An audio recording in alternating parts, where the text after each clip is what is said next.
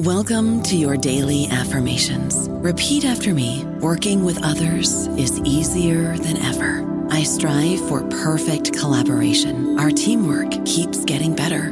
Yeah, affirmations are great, but Monday.com can really get you the teamwork you desire. Work together easily and share files, updates, data, and just about anything you want all in one platform. Affirm yes to start, or tap the banner to go to Monday.com. With Lucky Land Slots, you can get lucky just about anywhere. Dearly beloved, we are gathered here today to... Has anyone seen the bride and groom? Sorry, we're here. We were getting lucky in the limo and we lost track of time. No, Lucky Land Casino, with cash prizes that add up quicker than a guest registry. In that case, I pronounce you lucky. Play for free at LuckyLandSlots.com. Daily bonuses are waiting. No purchase necessary. Void where prohibited by law. 18+. Terms and conditions apply. See website for details. Hello, everybody. This is Marshall Poe. I'm the editor of the New Books Network, and I'd like to tell you that we have a new and improved website. It has two new features that we think you'll love. One of them is a vastly improved search engine, so that when you type in keywords, you'll get a bunch of episodes really quick. The other is the ability to create a listener account. And in that listener account, you can save episodes for later listening. So you can create a kind of listening list. We think these features are neat and we think you'll enjoy them. Please visit the site today. Welcome to the New Books Network. Welcome to New Books in Jewish Studies, a podcast channel of New Books Network. I'm your host, Schneur Zalman Newfield. The Posen Library of Jewish Culture and Civilization, Volume 6, Confronting Modernity, 1750 to 1880, published by Yale University Press in 2019, covers a period in which every aspect of Jewish life underwent the most profound changes to have occurred since antiquity. Organized by genre, this extensive yet accessible volume surveys Jewish cultural production and intellectual innovation during these dramatic years, particularly in literature, the visual and performing arts, and intellectual culture. Elisheva Carlebach was the editor of this Posen library volume and is the Salo Whitmire Barone Professor of Jewish History, Culture, and Society and director of the Institute for Israel and Jewish Studies at Columbia University. Francesca Bregoli was a consultant for this volume and is the associate professor at associate professor at Queens College and is currently serving as director of the Center for Jewish Studies at the Graduate Center of the City University of New York.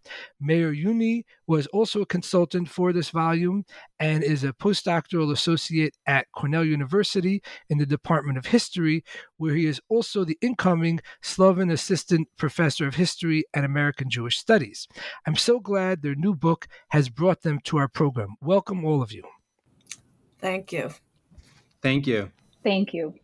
So to get started, could each of you tell us a little bit about your background and what led you to work on this work? And we'll begin with Elisheva.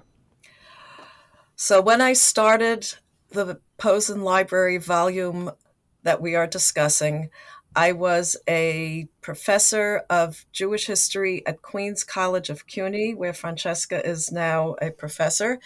And I was a young woman. I am now an old woman and have been for almost a decade and a half a professor at Columbia, which is to say I was approached by a board of professors appointed by Felix Posen, who was the visionary behind the Posen Library. And his idea was to try to make accessible to people who could no longer directly confront sources of the Jewish past in their original languages. It didn't matter which they were. He wanted to bring that all together in one project. And our mandate was to take the best excerpts from all levels of Jewish cultures and to collect them, to choose something that was representative of them, to have them translated from their original language into English, to set a very brief context, and to bring them in the best literary translations. Each volume covers a different period. In my volume, for example, primary sources appeared in a dozen or so different languages, from Arabic to Hebrew, Hungarian, Italian, Polish, Russian, Spanish, Ladino, Yiddish, and more. And Felix's idea was to allow the broadest range of Jewish expression to find a place within the volume and be completely accessible, and this to English language readers of all kinds, college students, lay people who are just interested, even professionals in Jewish studies who don't get a chance to always delve deeply into a particular period. So I thought this was a wonderful enterprise. I had no idea how much work it entailed. If I would have known, I don't think I would have invested as much time as I did, but I'm glad I did it. And now it's available to everybody online. Right, absolutely. Just one follow-up question for Sheva. What are the? You know what? Actually, never mind. We'll continue in our cycle, and then we'll come back to you, Francesca. Please. I came to the volume because I was invited to consult on Italian sections by Elisheva. So it was thanks to Elisheva that I came to this amazing project, and my work started and concluded in 2015. So it's a seven years ago work that I did on this. And I was excited to be a small part of this important volume because the period between 1750 and 1880 in Italian Jewish history, as in really European Jewish history, is a period of tremendous transformations. And so it was an interesting challenge to find representative sources that would give a sense of the key issues that Italian Jews at multiple levels were facing, dealing with, what kind of struggles, what kind of opportunities they went through during this period, which is the period of the Enlightenment, but also the period that leads to the unification of the Italian nation, and Jews, we know, were a part of that. So it was exciting. It was challenging, as we were, talking about in our pre-recording chat. What to choose, what kind of characterization to give, and I'm sure we'll come back to some of these points in later moments of this interview. But Thank really, you. It was thanks to Elisheva that I became a part of this. Right. Thank you. And Meir. Yes, so I too came to this volume via Elisheva. I'm grateful to say that now we're colleagues, but I started off as Elisheva's student, and it was I guess 7 years ago or 8 years ago that she asked me to do some consulting, some research for the volume, and my contribution was kind of global, covered the global Sephardic diaspora, whether it was Ladino culture or the cultural production of Sephardic Jews in the Americas. And similar to what Francesca was saying, one of the challenges that I took upon myself was to find, any kind of record of the activities of Jews in Latin America, especially in the 19th century, which is a sort of this in-between period. It's as the Sephardic diaspora is understood to be in decline, and it's before the mass migration of Jews to Latin America that starts taking place at the end of the 19th century. And so it was always a feat to be able to find whether, some printed poetry by Jews in Venezuela, or a map that was drawn by a Sephardic Jew of the city of Caracas, and to, be able to introduce things that, have subsided in arcane collections to a much wider readership. And to show that even if it's not communities of Jews that you might find in these places, but individual Jews still made their mark and were active in a whole range of areas. So. Right.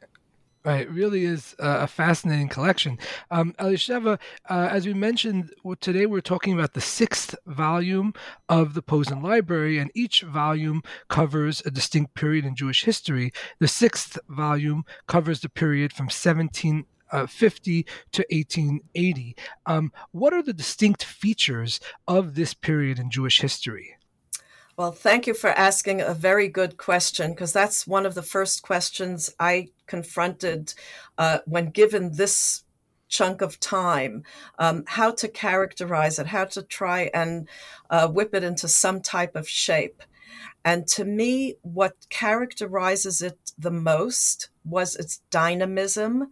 I opened the volume with a quotation from a German Jewish historian, Isaac Marcus Jost, who said that in 1833, in the past 30 years, Jews have traversed 1,000 years of history. He felt that there was such an intense pace of change. And to me, that's that mobility, that sense that we're in a dynamic period, that even Jews who chose to, whose reaction, I called the volume Confronting Modernity. But there were Jews who confronted modernity by saying, no, we don't want to have any part of it. But even they were extremely inventive and creative in the ways they reimagine their Jewishness in this world. Just for example, Hasidism was born in this period. It's not just the Enlightenment and the Emancipation. There's not just one trajectory which all Jews followed.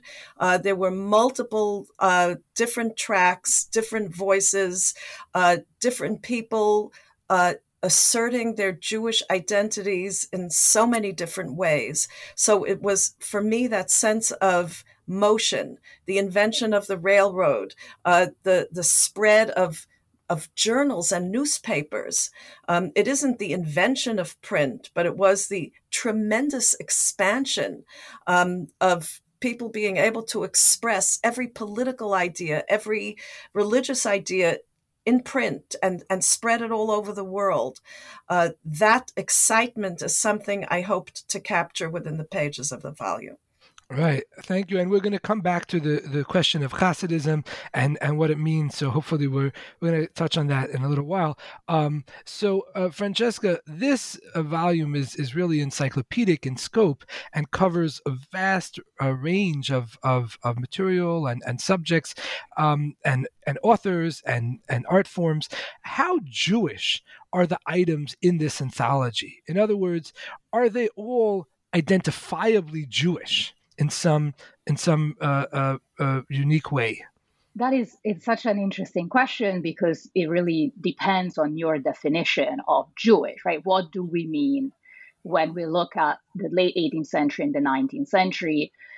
Is it sufficient to label an item as quote unquote Jewish if the author is Jewish, but the text may be a text on the medical sciences?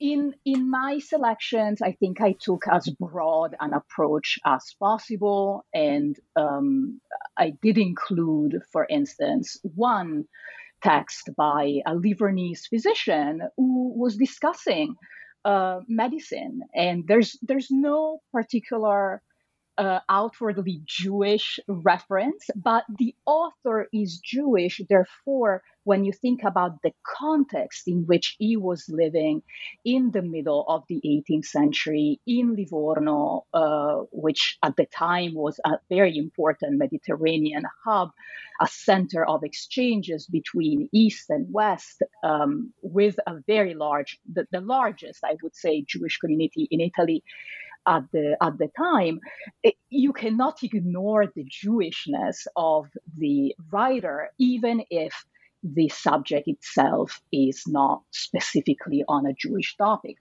When it comes to the 19th century, I think my selections took a slightly different direction, because there we see an Italian jury that is grappling very much, like Elisheva was saying before, with reinventing, rethinking their identity and grappling with what it means to be a Jew in a world where your Jewishness is not defined necessarily by your belonging to a community, because that is the hallmark, right, of modern Judaism.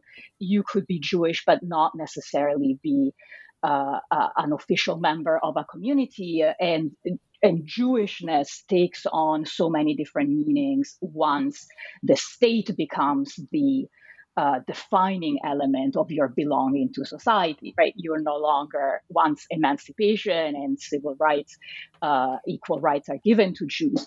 So in the 19th century, I think for the 19th century, my selections do deal with very specifically Jewish themes, Jewish education, what it means to reach the broader public in a Jewish community. But for the 18th century, I think I had a slightly broader definition, precisely for the reason that I was mentioning before. Right. And Meir, what are Francesca already touched on it a drop, but if you could expand a little bit, what are the broader historical and political shifts that are occurring during the period that the book covers that are important to understand the Jewish experience in this era? Yes, that's a great question. And from my vantage point, which is sort of the Atlantic world and the broader Sephardic diaspora, there's three things that come to mind. Off in the East, it's the rise of like what Elisheva was saying before, the sort of the rise and almost the explosion of Ladino culture. And the debate surrounding whether Ladino is a jargon that shouldn't be used at all for anything that's worthy or sacred, or if it should be embraced as a medium for Jewish culture, for religious culture, and that often became an internal political contestation between different parties in the Sephardic Jewish world. Just to interject, if you could just clarify what Ladino means, what Ladino refers to. Yeah, so Ladino is a Judeo-Spanish vernacular. It's a sort of an old Spanish that was spoken by members of the Sephardic diaspora, especially in the Mediterranean basin. Sephardic Jews who were ex-conversos, who either or were conversos in the Iberian world, would either speak Spanish and Portuguese, but their cousins and distant relatives who had left in 1492 or subsequent years and settled in the Ottoman Empire or Northern Africa, many of them, and around the Mediterranean, many of them spoke Ladino, which was sort of an Old Spanish that was written in Hebrew characters. But for a very long time, it was a sort of an oral culture. And it's in the 18th century that we start seeing a migration to print. One of the selections in the volume is from the Mayam Loez, which was an attempt to take Ladino familiarity with Ladino and to put the Talmud, the Torah, the Jewish tradition into a language that would be accessible to the masses. And so it extends to songs, coplas, as they were called, and all kinds of literature, novels, theater productions, and other forms of literature as well. Going back to your previous question, the other major political shift during this period is the rise of independence in the Americas. So the Western Sephardic diaspora is anchored in the mercantilist system of the Atlantic world, and Sephardic Jews are able to flourish and migrate along and across imperial lines. And towards the end of the period that's covered in this volume, that political structure is long gone. You have independent republics in Latin America and in the Americas as a whole.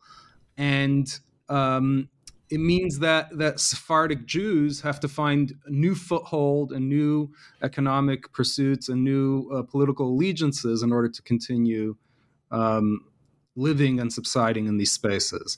I think I said that there were. Oh yeah, and the third one is what I study, which is the Inquisition, right? As I mentioned earlier, for the much of the period covered by this volume, in the Spanish Empire, you have an Inquisition. In the Portuguese Empire, you have an Inquisition. And so, not the Portuguese Empire, but only the Spanish Empire. The Portuguese Inquisition is actually annulled in the 1770s, I believe. And that means that Jews can't live openly in Latin America. And it's with the rise of independent republics in Latin America that the beginnings of opportunities for Jews to move in and live openly arise. It's a very slow process. Several of these countries have Catholicism as the official state religion, and it's sort of almost a 60 to 80 to century long process before Jews will start migrating in large numbers. And so the Jews that I study and the selections that I contributed to this volume, many of them are dealing with these shifting cultural trends and also a reordering of the world order and the politics of the Atlantic world. Thank you. So to go back to Elisheva, how did the political status of Jews change during this period, especially in the European context, and how did Jews respond to these changes? In particular, were all Jews in favor of political equality for Jews? Okay, so those are several different important questions. This was an age in which nation states were consolidating around the idea of one central bureaucracy, one central legal system, and the notion that Jews have their own semi-autonomous communal structures came to be seen more and more as stumbling blocks or obstacles on the path towards this centralization. In some parts of Europe, let's take the example of England, because their Jews came to England in the early modern period without any particular license. They settled initially as Marranos, eventually came to assert their Jewish identity.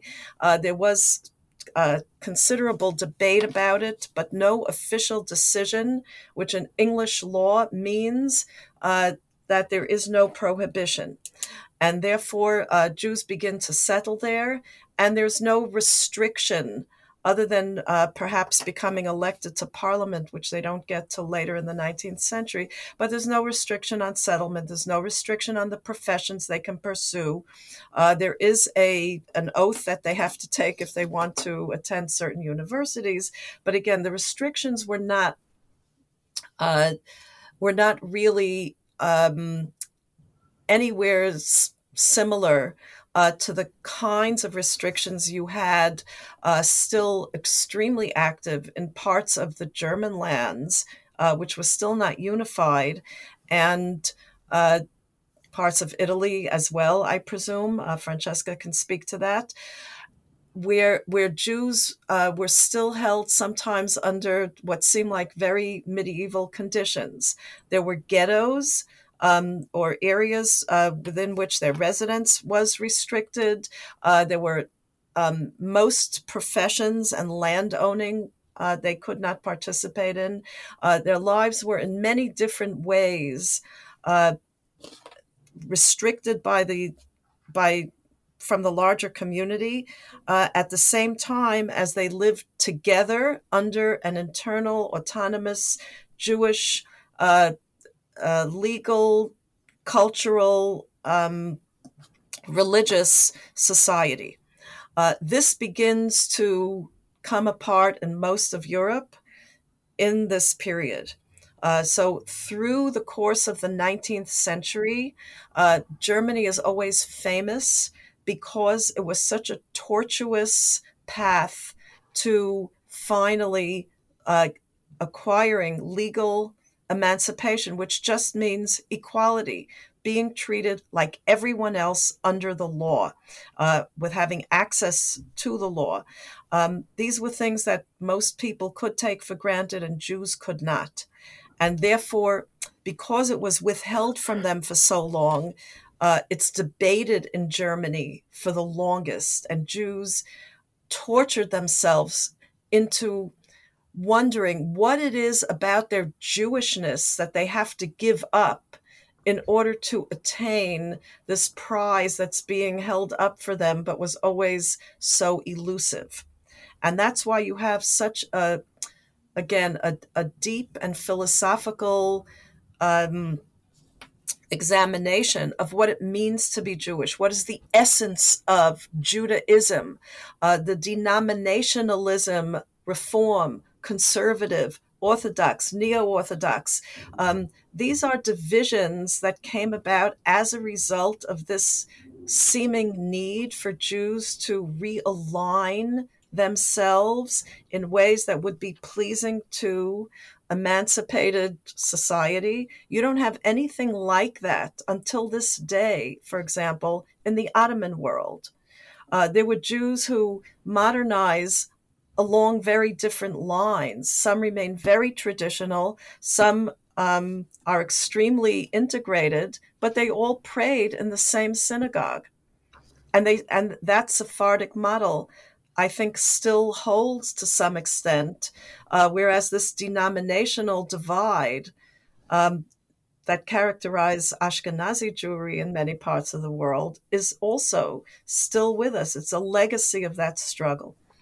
Just very briefly, we've already been mentioned the term Sephardi. If you could just very briefly clarify what the term Sephardi and Ashkenazi refers to, and also just to your previous point, doesn't the denominationalism within European Jewry, doesn't that reflect the kind of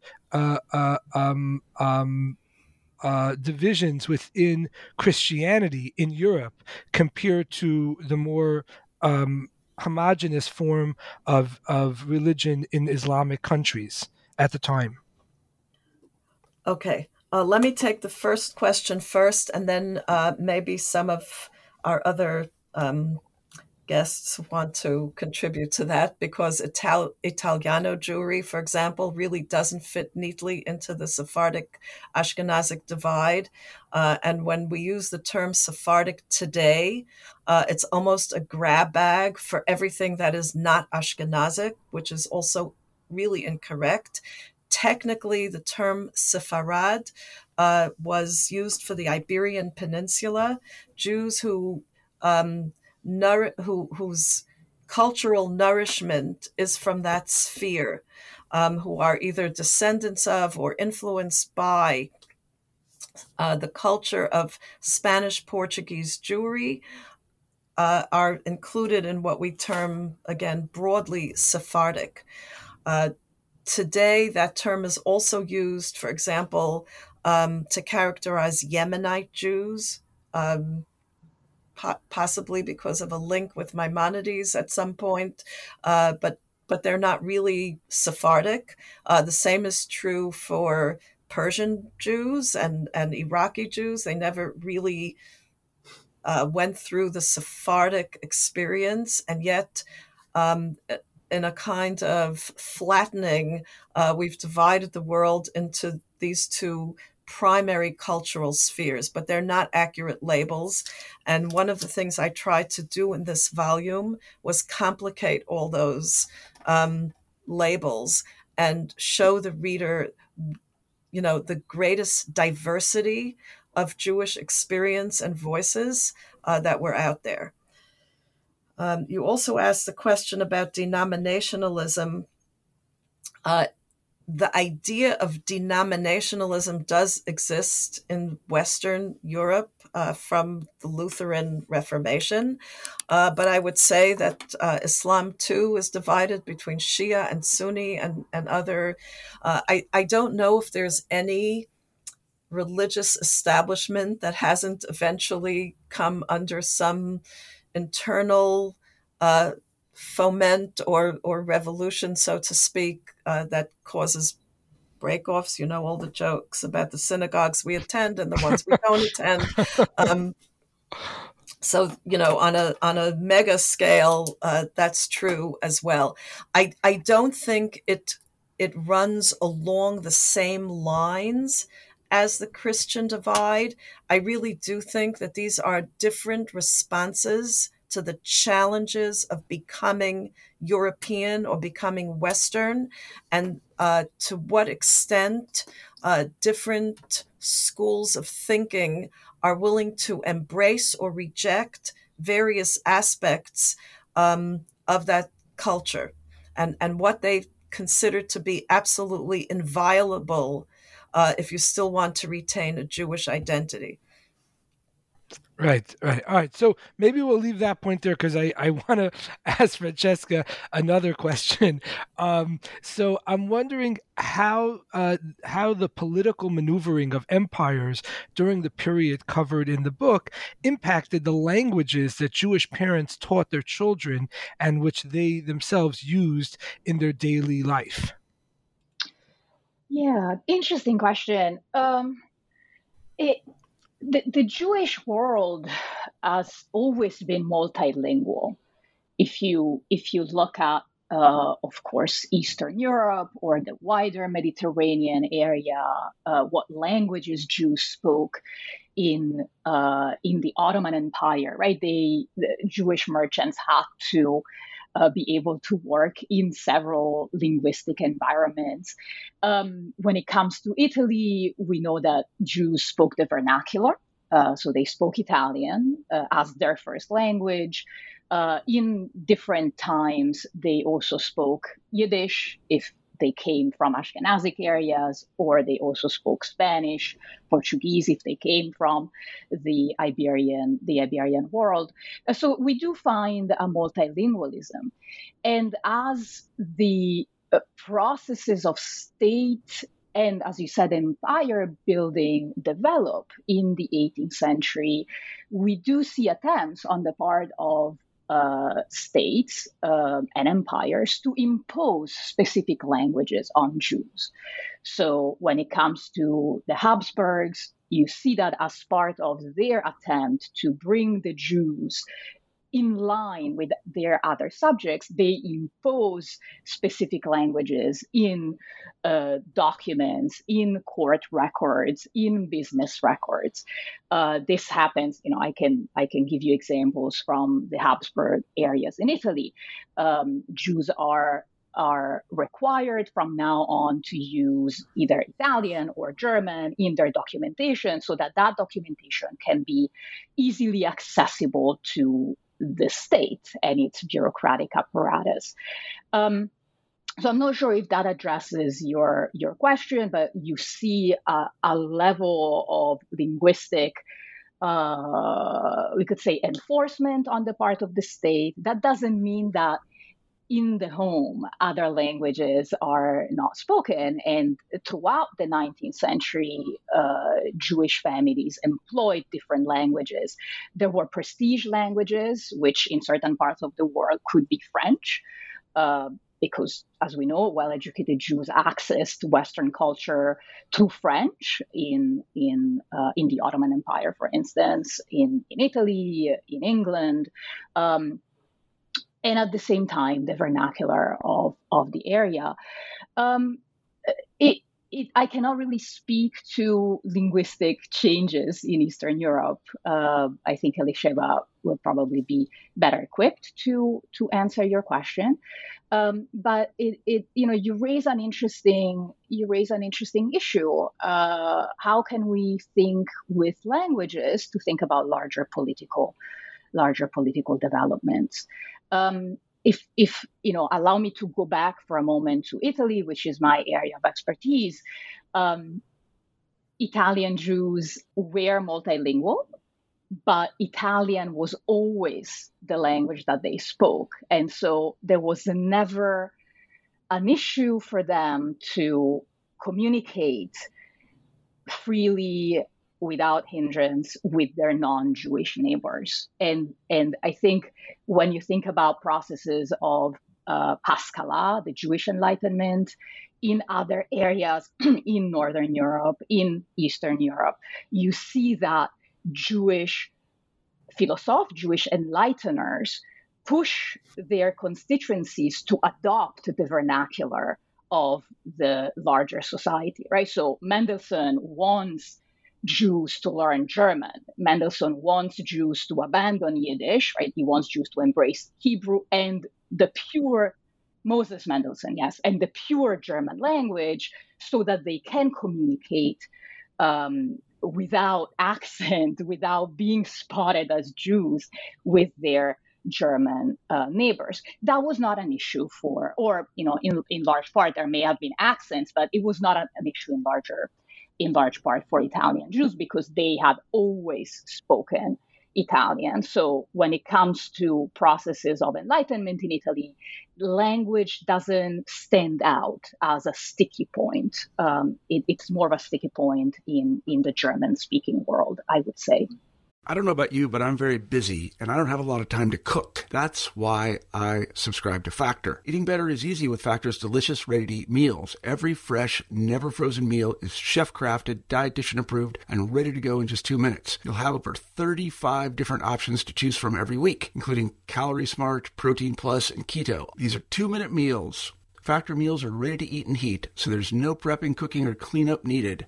They're flexible for your schedule. Get as much or as little as you need by choosing your meals every week. Factor is the perfect solution if you're looking for fast, premium options with no cooking required. Sign up and save. We've done the math, and this is important. Factor is less expensive than takeout, and every meal is dietitian approved to be nutritious and delicious. Head to factormeals.com/NBN50 and use code NBN50 to get 50% off. That's code NBN50 at factormeals.com/NBN50 to get 50% off.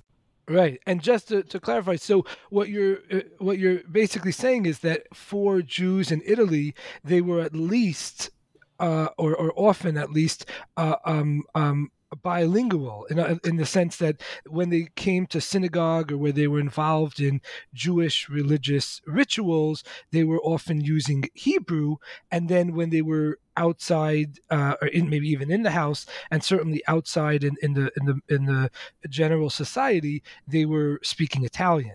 I would say they were multilingual. Hebrew would be used in the synagogue, and we should not assume that everybody understood Hebrew. Men that were well educated certainly knew their way around the prayer service, but we cannot assume that women or less educated men that spent their life pursuing commerce or other enterprises knew exactly what they were saying in the synagogue. This is something that comes up very clearly in the 19th century as Jewish intellectuals in Italy are trying to rethink the prayer service, and they grapple with this idea: should we translate the prayer service? And this is although the German-style reform movement never took hold in Italy, there were debates about translating the prayer service, and there was a consensus that having a translation would be helpful, but Hebrew should still be used as the language of the prayer service in the synagogue. So Italian Jewry never transitioned to a translated prayer service. But aside from Hebrew and Italian, depending on where Jews lived, right, because we know that Italy doesn't become a unified nation until 1861, and really the larger unification takes place in 1870. Italian Jews would also speak local dialects. They would speak French if they were in Piedmont. They would speak Spanish or Portuguese if they were in Tuscany. They would speak German if they were in the Austrian-dominated area. So it's a multilingual Jewish society, and I think I'm not, I I would argue that this is the case for most Jewish societies and probably most people really in the pre-modern period, right? They would be comfortable in several languages. Right. And Meir, could you tell us to what extent did conversion out of Judaism present itself as an option taken by Jews seeking to integrate into the broader non-Jewish society during the period covered in this volume?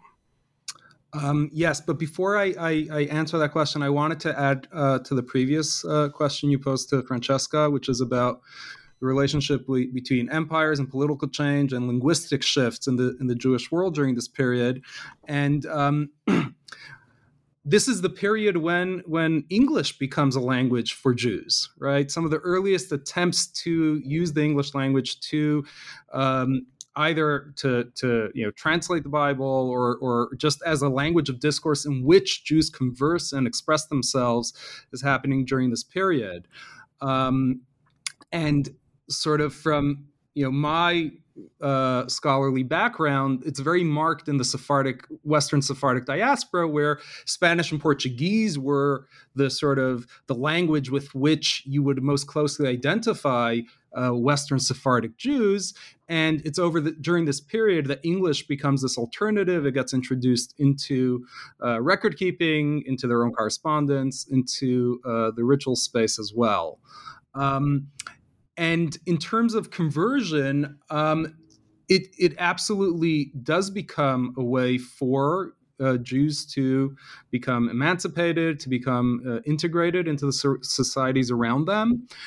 One of the interesting things that we see in places like Latin America is that it's not necessarily this sort of methodical attempt to convert, and it's not necessarily coming out of theological conviction, but it's often a matter of necessity or circumstance. If you have individual Jews who are living in the Amazon, getting involved in the rubber business, and they don't have any women to marry, and they want to create families, many of them chose to marry Catholic women, non-Jewish women, and didn't necessarily, try to convert those their spouses or their children. And so you have a lot of conversion by convenience or by necessity, but it's absolutely central to the ways in which Jews gain a foothold in this space. And I'm sure Elisheva, who's written about this an entire book, could chime in on this as well. Sheva, do you want to add something to this point? Well, I'll add one important thing, which was one of the questions that confronted me when we began to put together the volume was, who was a Jew in this period? This is a question that still very much applies, particularly to people who converted out of Judaism. And one of the things I had kind of accepted when I began to study Jewish history is that there are different definitions and different criteria. And the halachic criteria of who was a Jew or who is a Jew. The Jewish legal criteria. Correct. What the Jewish law and today Orthodox Jewish law regards as Jewish is very different from the historical definition. So, for example, generations of crypto-Jews or Marranos in the Iberian Peninsula saw themselves and were seen by other Christians as Jewish, even though halachically, according to Jewish law, some of them may no longer have actually been Jewish. For my volume, the criterion I used was, did their production or output, their cultural production, stem from a Jewish place? And if it did, whether it was Marx or Disraeli or, again, some of the people who are out in colonial holdings of Europe and find themselves simply without women to marry who were Jewish. There are many different motives, but all of them were acting within some sphere that still had a Jewish touchstone. And that was my criteria for this volume. Right. Oh, thank you for that. So now I'd like to ask each of you, I know this is a difficult, maybe painful question, but I'd like to ask each of you if you have a favorite item in the anthology, and if you could introduce it to us briefly and read a little bit from those items. And we'll start with Elisheva, please. Okay. So before I introduce one specific item, which I will do in a second, it's on page 22 in the volume, so very early. The volume proceeds within the different genres chronologically. I'm going to single out this particular excerpt, which is that of the register kept by a Jewish midwife in the Netherlands in Yiddish and in Hebrew. And she writes that she also had a separate register for the non-Jewish babies she delivered in Dutch. I was very taken from the first when I stumbled upon this because of the literate way in which the woman introduced her record keeping. So I'm going to get to that excerpt in a moment. But I did want to say that if you page through just a few pages, beginning there, the next, again, chronological entry is that of Rabbi Akiva Eger, and a beautiful letter that he wrote mourning his wife who had just passed away and expressing his deep love for her. This is followed by a letter of Rachel Levin Varnhagen, who was one of those so-called Salon Jewesses who converted out of the faith. Just those three voices alone, I could go on and on. I hope will give the reader a little sense of the adventure that comes just from juxtaposing many different voices. And I tried very hard to also find voices of the previously marginalized. So voices of women in all classes, but also voices of the poor, people who were less educated and not part of any elite, but if they had left some type of textual or visual evidence of their lives, we tried to include that as well. So I'll just read a few lines from this midwife's introduction to her register. So she writes, "I took this book as my possession, and I recorded in it the name of those giving birth, with the name of the newborn, the date of birth, from the day that I began this occupation forward. I prayed the Lord that he should strengthen me and not let my hands falter while I am engaged in this profession." And I'm skipping certain things. She writes, "Let the newborn be expelled from the uterus like an egg from a hen." I just love that. And then she writes, she took another book where she wrote in Dutch script the names who were born, of those who were born to Gentile women here in Groningen in the northern Netherlands. It's just such a wonderful, tiny little introduction to a whole sphere of professional women who were record keepers, who were medically educated, highly literate, independent professionals who we hear almost nothing about. All right. Well, thank you for that. That really is quite evocative. Francesca, could you tell us about your selection? Yes. So I want to bring your attention to page 226. This is one excerpt by Dr. and philosopher Benedetto Frizzi, a Cohen. And it's actually not the only selection in the text. There is one more selection by Frizzi. Frizzi is a key Enlightenment thinker among Italian Jews, and this is an early example.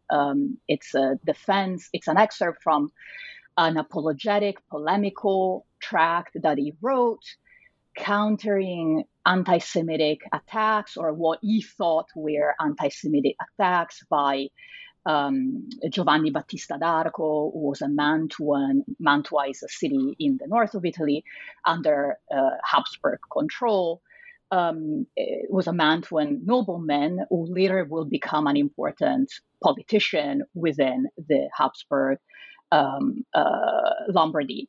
And Frizzi replies to Arco, who had put out a treatise looking at Italian Jews and Mantuan Jews in particular, in terms of the economic betterment of the state. And while the second part of this treatise by this Christian author made a number of suggestions to break down the social barriers between Jews and non-Jews, what he calls the ghetto, in which Jews were literally physically enclosed at the time in Italy, but the ghetto in D'Arco's mind is also a reference to the alleged social and economic separation of Jews in Italy. Frizzi replies claiming that separation is not existent. And this separation is not existent culturally, economically, and socially. And while Frizzi, in a way, exaggerated some of his claims, it is fascinating to see how he uses the experience of Italian and European Jews to counter the slanderous idea that Jews are not part of the larger society. And so the excerpt here on page 226 specifically deals with Jews living in rural settings. The fun fact is that in Italy, Jews living in rural settings were often landowners. So there's a widespread understanding that Jews were forbidden from owning any real estate. That was not the case in many parts of Europe, and certainly the wealthy Po Valley in the north of Italy was one of those exceptions where many plots of land were owned by Jews. And so he's saying, how can it be affirmed that Jews live in villages, meaning in these rural areas, without practicing professions or trades? As I indicated in chapter 2, there are no professions or trades, either manual and liberal, that they do not practice. In every town in Italy, doctors, lawyers, masters of various sciences, painters, musicians, tailors, carpenters, and teachers of every kind of craft abound. Right? He's meaning Jewish doctors, lawyers, etc. More abound in many islands of the archipelago, but we mention this as a passing comment, as these are maritime cities, etc., etc. And then he goes on by mentioning some famous Jewish personalities that shed light on the argument. And so this is, it's for me an interesting example of marshalling the economy and the important role that Jews were playing in the economy of various Italian states in the second half of the 18th century to show that the traditional anti-Jewish notion that Jews were misanthropes, that Jews were economically parasitic, was simply a lie. It was not true. And the bottom line of Frizzi's argument is that Jews are already emancipated, right? They're already so well integrated into society that what we lack is simply the legal rubber stamp. It was a little bit of an exaggeration because he was ignoring the large swaths of the Jewish poor that existed throughout the peninsula, but it gives us a sense of the kind of argumentation that could be brought to advance Jewish legal status at the time. Well, thank you for that. Thank you. Meir, do you have a selection to share with us? Yes, I do. And it's a short selection that is on page 497 in the section on music. And it's a short song that is attributed to Moses El Penha, who was a Jew of Sephardic descent living in Curacao in the 19th century. And Curacao was a Dutch colony that had a very large, one of the most important Jewish communities in the 18th century.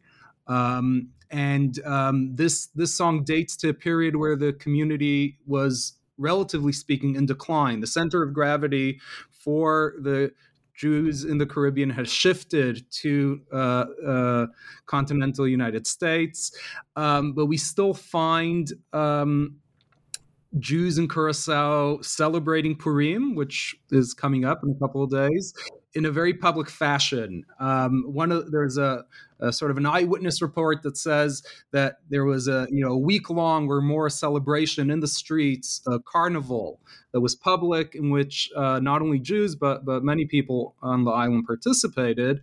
And the original is in Spanish. And so this suggests that this is a song that wouldn't have been sung in the synagogue only with Jews, but it was a way for Jews to put their Jewishness and their Jewish identity on display to a wider audience. And we could imagine it's a call and response song, and so we could imagine someone reading the verses or singing the verses, and then the crowd chiming in. One of the things that I'm really taken with in this piece is that it's a piece of poetry. And so one of the huge undertakings of this volume was to render poetry in Spanish into a legible form in English while still retaining the poetics. And so the translator, the piece is translated by Michelle McKay Ainsworth. She obviously had to take some liberty and change some words while still in order to maintain the rhyme without going too far from the original. So I'm very taken by this accomplishment, and I'm sure it's every single page has other such feats that are much more obvious to those who see the original than the readers who look at the English. So, having said that, here is the song. It's called Esther's Triumph. Friends, let's celebrate this day. Viva! Purim, occasion to be gay. Viva! Safe and free from Haman's wrong, let's shout in unison this song. Viva! Viva! Viva! Esther brilliant as the sun. Viva! Grand Sultana, king's loved one. Viva! Pleaded mercy for her race, the wish was granted by his grace. Viva! Viva! Viva! Esther wants Haman condemned. Let him die! So Ahasuerus has him hanged. Let him die! Putting faithful Mordecai in the two-faced villain's place. Viva, viva, viva. And it goes on and on and on. Two more stanzas. And what's really creative or by the translators is that she maintained the viva, viva, so you have a sense of the original, but still translated the line of let him die, because presumably not everybody would know what muera means. It's just it's something that's like folksy, popular, not high culture, but low culture. And it's a really rich example of the kinds of materials that are found across these pages. Indeed, it's a really vibrant piece of writing. Thank you so much for sharing that with us. There's so much more to talk about. I sort of promised that we would talk about the Hasidic movement. Unfortunately, we just don't have enough time. Listeners will have to go to the volume to learn more about this and many other movements and topics that are covered. One last question for Elisheva. There is so much in the volume. It is really encyclopedic. It's a real treasure trove of wonders. I'm wondering if there are any particular themes or figures that you would have wanted to include in the volume, but simply didn't make the cut for one reason or another. Well, thank you for asking that. There were no restrictions put on me in terms of who could be included or what could be included. Initially, we thought we would do a CD with music. Then, for various reasons, CDs were no longer the technology, and it became too technically difficult. So that's something, the oral dimension. We listed certain things, and I tried to visually represent them, and we translated something like what you just heard from Meir, but we weren't able to include music. If there were a way to do that, and I want to let your listeners know that the entire Posen library, all the volumes as they come out, are getting put up on the Posen library website, and they can be accessed for free by anybody who signs up. And there you can have the fantastic aid, the finding aid of cutting it by subject, by specific name, by country, by language. There's so many different ways you can use it. It's a fantastic tool for people who want to study about any aspect of Jewish culture in any period. And it's also wonderful for anybody who's involved in pedagogy of Jewish subjects. The amount of material you can find here, and every little excerpt is really part of a much larger world. I would have loved to include many more pages from each of these authors, but this is, what the space given to us permitted. Right. Well, you did a really fantastic job with the constraints that you were presented. I want to thank Elisheva, Francesca, and Meir for joining us today. Thank you so much for taking the time to share your thoughts with us. Thank you. Thank you. That concludes our program. Thanks for listening, and have a great day.